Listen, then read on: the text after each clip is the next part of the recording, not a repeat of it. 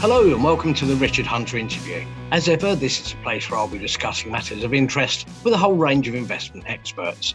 In this episode, I'm pleased to be joined by Ben Rogoff, lead manager of the Polar Capital Technology Trust. Ben joined Polar Capital in May 2003.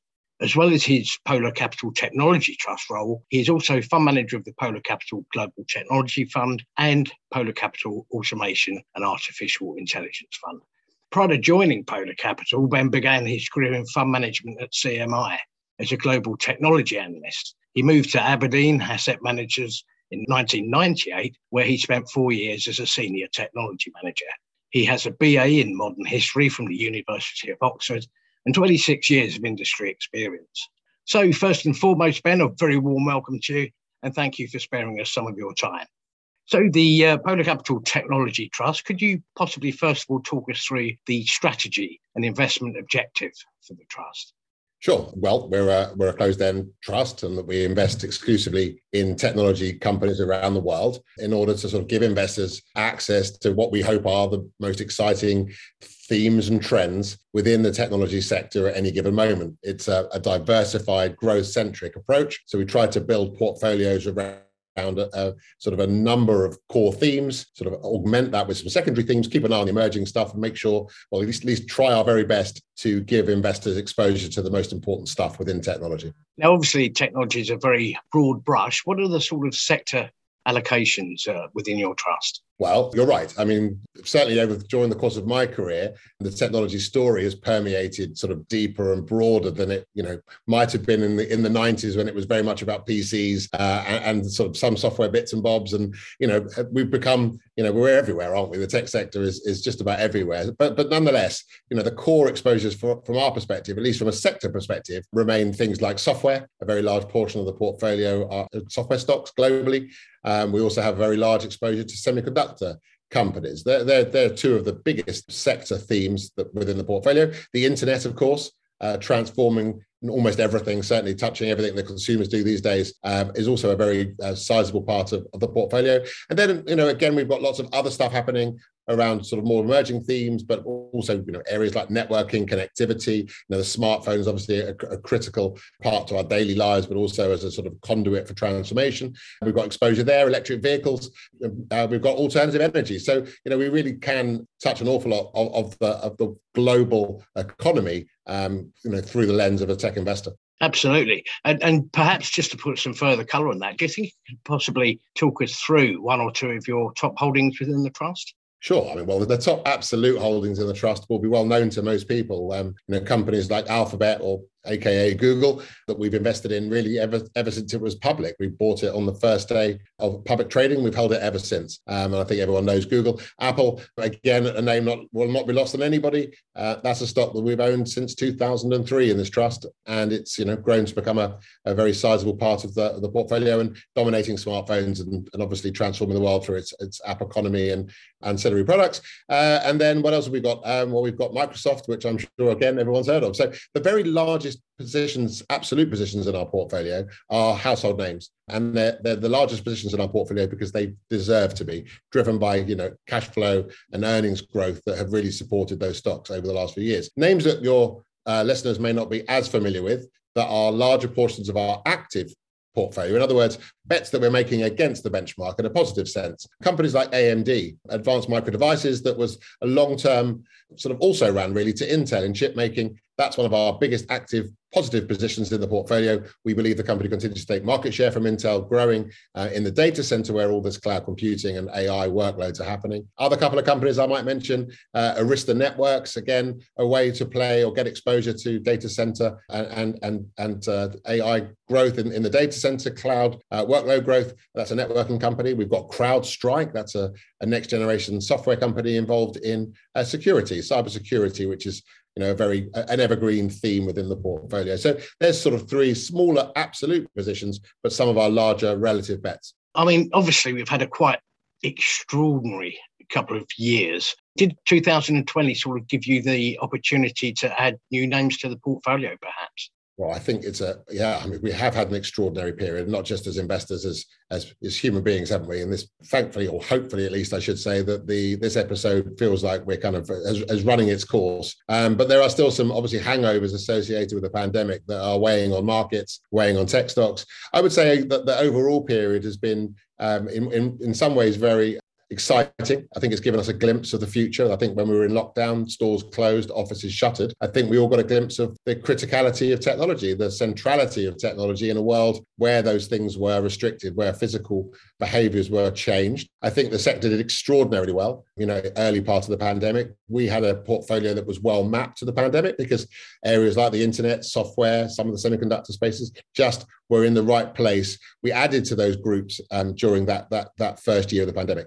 On the way down, as we've started to, well, really post-vaccines, and as investors began to shift their attention to reopening, certain parts of the tech sector have probably have fared less well. Certainly, reopening has created headwinds in areas like the internet. Some of the consumer-facing technology companies, companies like Peloton that we owned before the pandemic, we added to during the pandemic, and then we've exited quite a while ago now. Companies like Peloton and Zoom have certainly struggled with reopening. So we took advantage of the pandemic. We've unwound some of that. And here we are today. The tech sector is sort of on the receiving end of a reopening and supply chain challenges and all of that good stuff. And so we've had to make some reasonable changes to the portfolio last year to rebalance it, really. To participate in this reopening that we're seeing. And that involved for us, more semiconductor exposure, for example, more exposure to electric vehicles, which is a theme that's done well during and I imagine post-pandemic as consumers have pivoted towards electric vehicles. So it's been an interesting, frustrating of late period as we've seen valuations compress in technology. But I do think that when we look back at this period, we will be reminded, much in the same way that we did in the late 90s, of the change, the latent change that we expect to see over time, particularly from Gen Z, younger people. I think it's very core to build on what you're saying there, Ben, and if you can just stick with the theme for the moment, because obviously if we look at the tech-heavy NASDAQ index in the States, that's down by around 27% in 2022. So obviously your current view on the beleaguered technology sector is the fall that we've seen this year justified on a longer term view?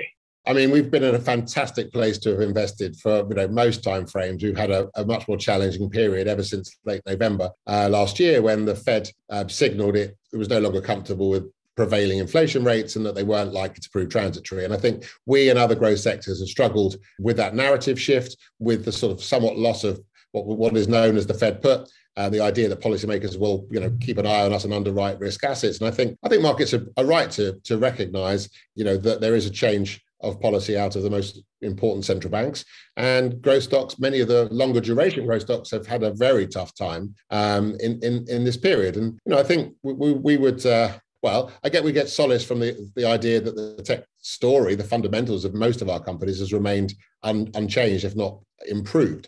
Certainly the consumer-facing technology companies, like I referenced earlier, have had a tougher time. The internet stock, that group, that cohort of companies has had a hard time, not just with reopening and difficult comparisons, but also supply chain challenges. And now, of course, oil at $110 a barrel, consumers feeling very squeezed, and naturally consumer-facing tech companies are having a tough time. By the way, retailers in the US are having a tough time. So it's not unique to the tech sector by any means. I think when we talk to our companies, and so far what we've seen during earnings seasons has been that things like digital transformation, the idea of modernizing your business, they haven't changed. Those imperatives remain. But I think markets are in the process. And when they do this, by the way, it's a pretty painful process of repricing recession risk.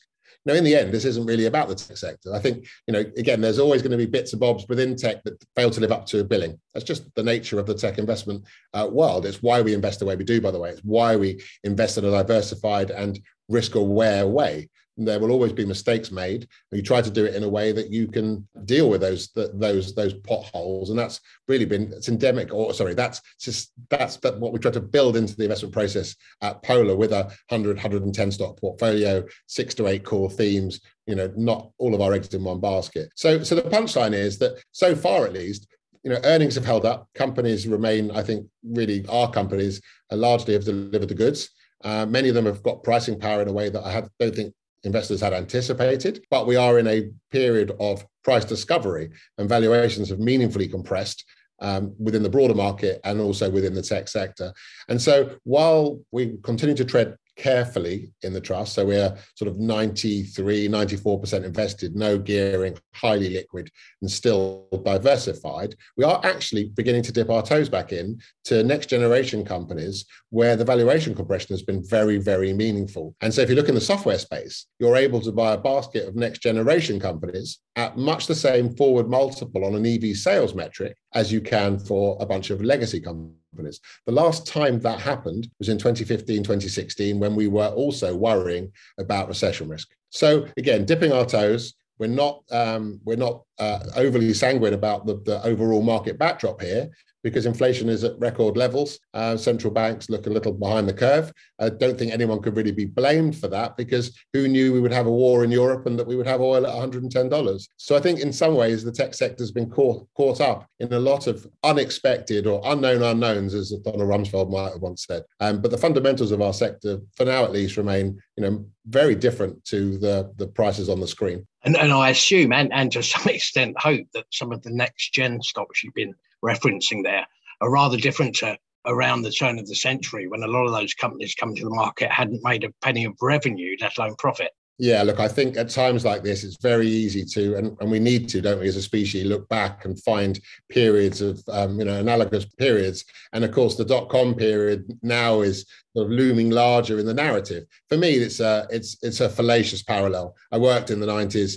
Most of the companies that came public didn't make it. Most of them, I think the average age of a company IPOing in that late stage bull market was about 4.5 years. The companies that have come public this time round, the ones that are longest duration, many of those companies are at least twice, on average, I think about 8 or 9 times, 8 or 9 years old, when they came public. Many of the companies that are loss-making today are loss-making because their business models are rental business models, where you incur the costs up front, but revenues come in on a subscription basis. 5 minutes ago, that was a very attractive business model for market participants, and now people are likening it to a period where a whole bunch of companies came public at the end of a kind of Y2K and dot-com period. They were all CapEx plays and not OpEx plays. Like, for me, the parallel doesn't stand, but I understand why the narrative has resonance against a backdrop of a more uncertain market backdrop. So presumably with that in mind, and indeed finally, Ben, your outlook from here is that in terms of the overall narrative and the way the world is going, there's obviously still much to go for.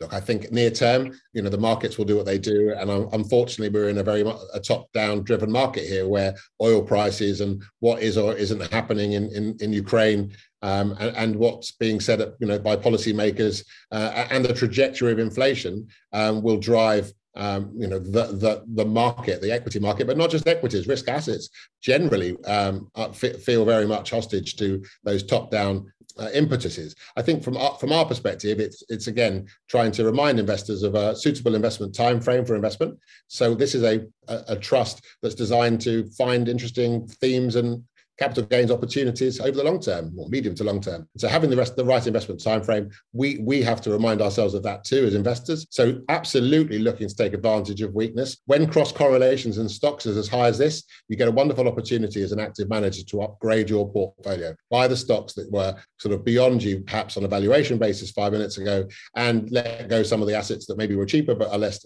attractive here. What we would expect to see next are more M&A, more private equity, and maybe strategic buyers of technology assets like in 2015-16, that we will hopefully put a line under some of these valuations that, from our perspective, for a medium-term investor, look as attractive as they look for a very long time. Always good to finish on a positive. So absolutely fascinating times. And many thanks again for your time, Ben, and for those valuable insights. That's Ben Rogoff of Polar Capital Technology Trust. And thank you for listening. Please feel free to like and subscribe. And of course, you can find much more by the way of investment insight and ideas at ii.co.uk. I'll be back soon with another Richard Hunter interview. Bye for now.